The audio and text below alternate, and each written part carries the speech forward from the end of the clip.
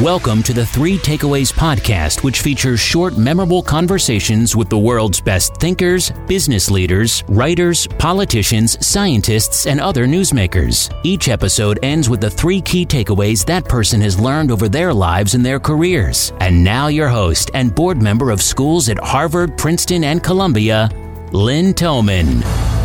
Hey everyone, it's Lynn Thoman. Welcome to another Three Takeaways episode. Today, I'm excited to be with Byron Wien, Vice Chairman of the Private Wealth Solutions Group at Blackstone. Blackstone is one of the largest asset managers in the world. Byron's surprises of 2022 were prescient. As he forecast, the stock market in 2022 was flat, inflation rose by a lot, and the Fed aggressively raised interest rates. I'm excited to talk with Byron about the 10 surprises he sees ahead for 2023. I'm also excited to talk with him about his most important life lessons. They are both thought-provoking and surprising. Welcome, Byron, and thanks so much for our conversation today. Well, it's good to be with you, Lynn. It is great to be with you again, too, Byron. Let's start with your 10 surprises of 2023. And how you define surprise. What is a surprise? A surprise is something that the average professional investor would give no better than a 1 out of 3 chance of taking place. But where I believe that it has more than a 50% chance of happening. Your first surprise has to do with the U.S. presidential election. Can you tell us about that? The first surprise is that neither the leading candidates, neither Donald Trump or Joe Biden, are going to be on the ticket.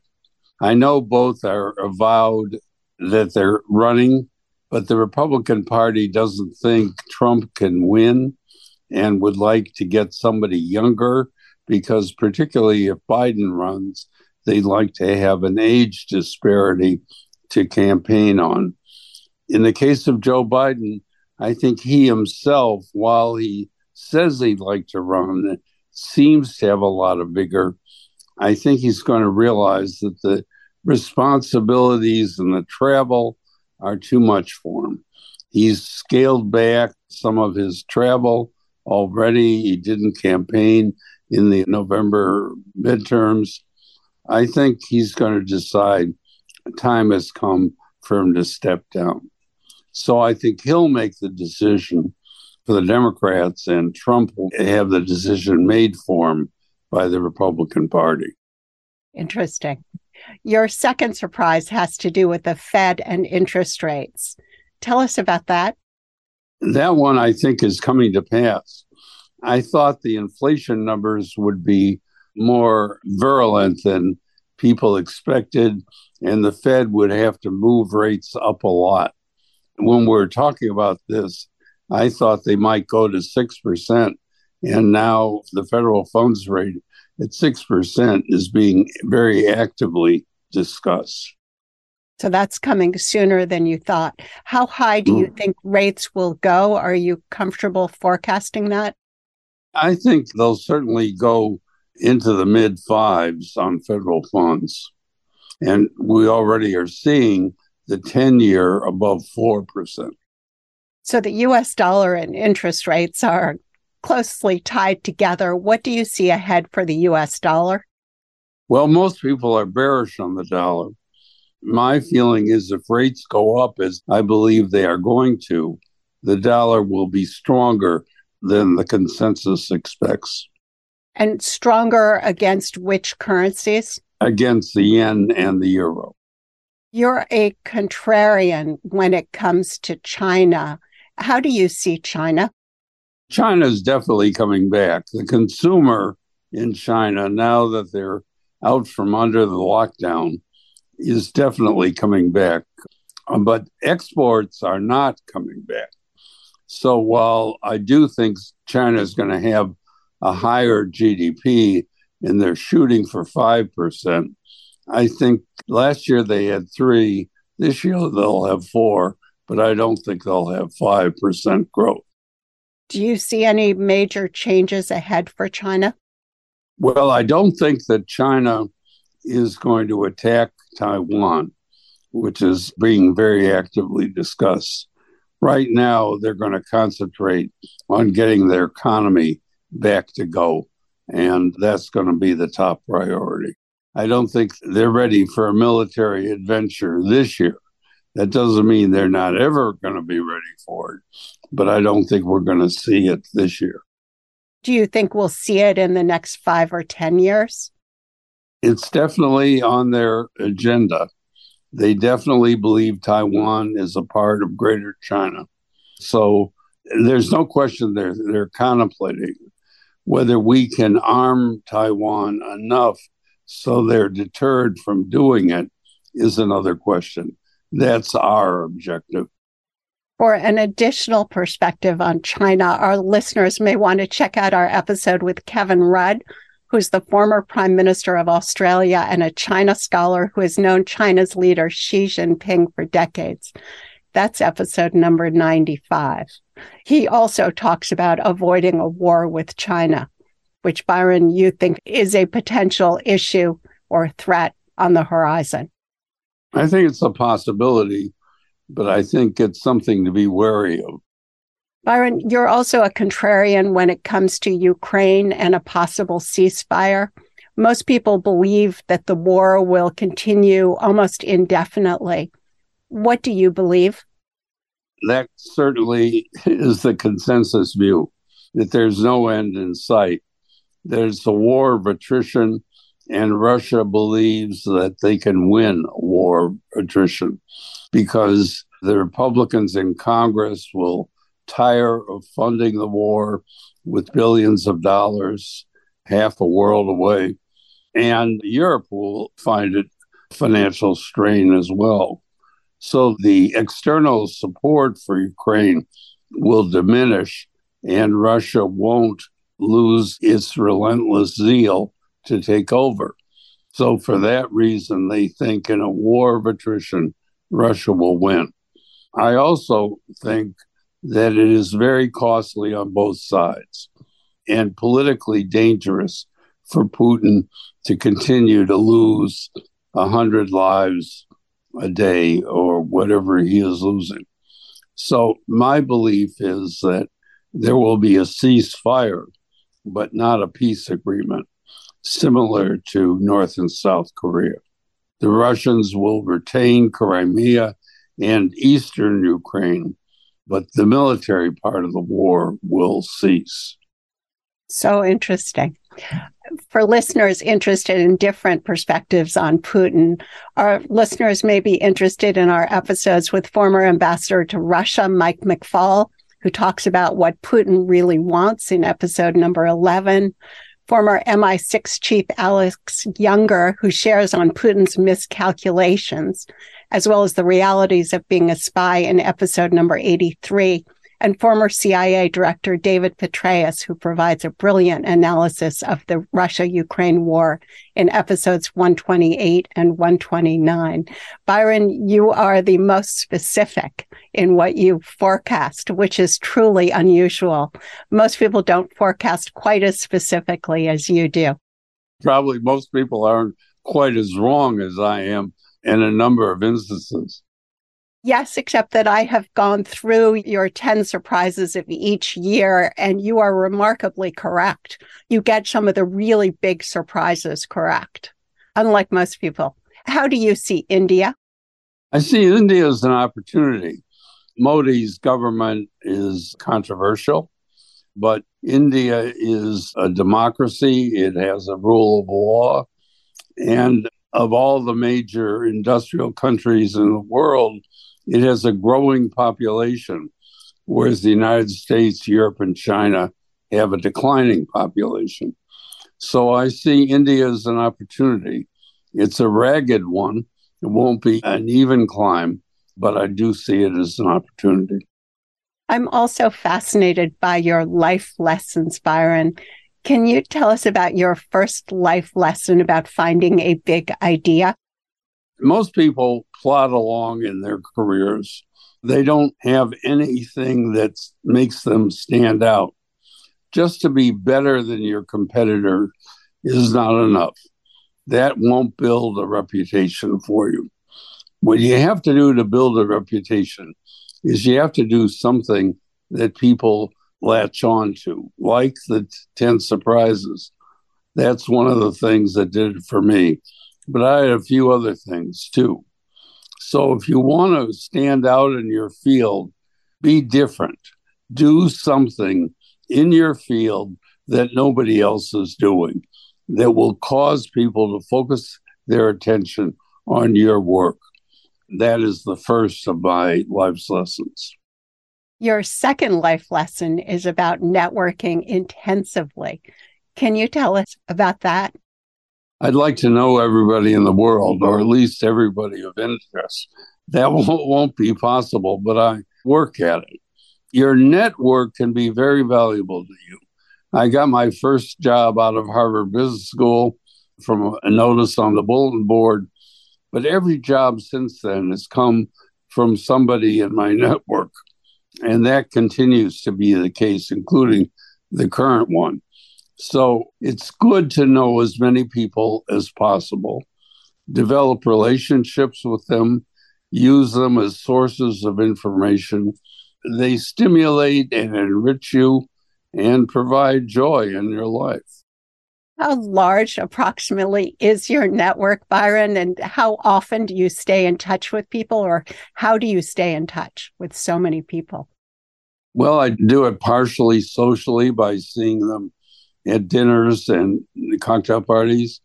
I hold a series of lunches in the Hamptons, 4 lunches, each for about 25 to 30 people, for people of influence who have houses in the Hamptons, although some people come from far away to come to those lunches. I do it by social interaction, by getting in front of them, usually in groups from time to time. Those 1 and 2 minute contacts revitalize the relationship and include the person as a resource. But when I need them, I try to get together with them physically, face to face, to discuss an issue. Your third life lesson is when you meet someone new, treat that person as a friend and assume he or she is a winner and will become a positive force in your life. Can you elaborate on that? I sure can. That is a very dangerous one, because if you embrace a person warmly and that person is not trustworthy, you can be burned. And I've been burned a few times. But on the other hand, if a person, as you suspect, is a useful and not destructive person, you can enlarge your circle of friends enormously. I've been able to do that. But the way I do it is I take the risk that the person is going to be a constructive force in my life. That's a wonderful, generous attitude. I had a wonderful conversation with Robert Cialdini, the godfather of influence, who similarly believes in treating everyone as a friend and being generous. For anyone who's interested, Bob Cialdini is episode number 42. Another of your life lessons is every year try doing something you've never done before that is totally out of your comfort zone. Can you tell us about that and also give us some examples? For a number of years, I competed, for a decade, I competed in a Pro-Am ski race. The top skier on each team was always a female pro skier. And then you varied in skill all the way down. There were 10 teams of 8 each. And I was in the lower bracket. But I competed and I associated with people, a number of whom were professional or semi-professional athletes. I don't ordinarily associate with professional athletes. So it's a whole different kind of atmosphere. And I established some good friends in it, and I learned some things about myself and about the world by being in a group totally different from the group I ordinarily associate with. Most of the people I associate with are in finance or in the arts in some way. They live a life of the mind. These people live a life of the body. One of your other life lessons is to read all the time. Tell us about that. Well, you must be doing that from all the books in your background. I think life is a continuous learning experience. You always have to be learning. Things are changing all the time. And you can read the newspaper pretty thoroughly. That helps. But you have to read books to really keep up with how the world is continuously changing. That's what I try to do. I don't play games, play bridge or anything like that, because at the end of that, there's a winner and a loser, but you haven't learned anything. When you read something, you can change your focus on life and increase your understanding of what's happening in the universe. What are some of your favorite books or books you've learned the most from? It isn't just books. I've learned a lot from the theater.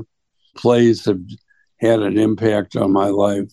But some of my favorite books are Ron Chernow's book, and not only on Hamilton, but also on others.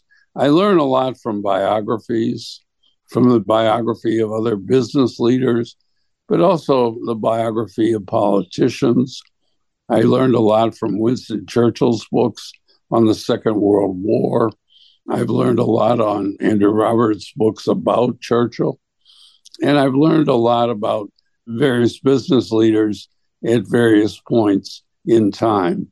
J.P. Morgan, the Rockefellers, and people who have shaped the universe both economically and politically. Books on Roosevelt, Teddy, and FDR, books on Lincoln, and books on the Founding Fathers. One of your other life lessons, which is so interesting to me, has to do with evolving. Can you elaborate? All of us have to worry about burning out. You do a job over and over again, and pretty soon you don't do it as well and you're not as inspired. In order to avoid that, you have to evolve. By that, I mean you have to vary the nature of the job so it is continuously stimulating to you. I try to do that. Early in my career, I used to go into the office at 7 in the morning and leave at 10 at night. I didn't have the knowledge, the depth of understanding to do it well. But as I got more proficient in the job, I changed the nature of it. Today, I do it mostly remotely. I do it from East Hampton. 3 weeks a month, I go into the office, 1 week a month. But my job is mostly speaking to clients on Zooms like this and writing. And so it's a very different job than the face-to-face encounters I used to have traveling around the world all the time. Before I ask for the 3 takeaways you'd like to leave the audience with today, is there anything you'd like to add that you haven't already mentioned? One of the takeaways, one of the life lessons is never retire. If you work forever, you can live forever. Now, I know there's a lot of biological evidence against this one, but it's working for me anyway. I recently, a couple of weeks ago, celebrated my 90th birthday, and I'm still working. And the firm had a big celebration for me, Blackstone did. And if you keep working, you'll keep stimulated and your brain won't atrophy. If you retire, the lights go out pretty quickly. So that's one of the takeaways I want to leave your audience with. Most people look forward to retiring because they don't like their job. But I love what I do, so I don't mind going to work every day. And your second and third takeaways, Byron? The second takeaway is don't try to be better than your competitors. Try to be different. There will always be somebody smarter than you, but there may not be somebody more creative than you. So try to do something that represents an innovation in your field, and that'll lead you to success. And the third takeaway is the one about networking. Try to meet as many influential people in the world, and don't be afraid to make a cold call. There are a number of people that I thought never really appreciated my work, and I found out later that they did, and I was able to establish a useful relationship with them. So don't underestimate yourself. This is the third takeaway. You probably have more followers than you know. Byron, thank you so much. Thank you for your 10 surprises of 2023 and all of the previous ones, and also for your life lessons, which I think are valuable for people at any age. Okay, Lynn. Well, I hope this is useful to the people who follow your podcast. And if you need a renewal, I'm available anytime. I look forward to that, Byron. And I look forward to seeing you hopefully before too long in person somewhere. Okay, thank you. If you enjoyed today's episode and would like to receive the show notes or get new fresh weekly episodes, be sure to sign up for our newsletter at 3takeaways.com or follow us on Instagram, Twitter, and Facebook. Note that 3takeaways.com is with the number 3. 3 is not spelled out. See you soon at 3takeaways.com.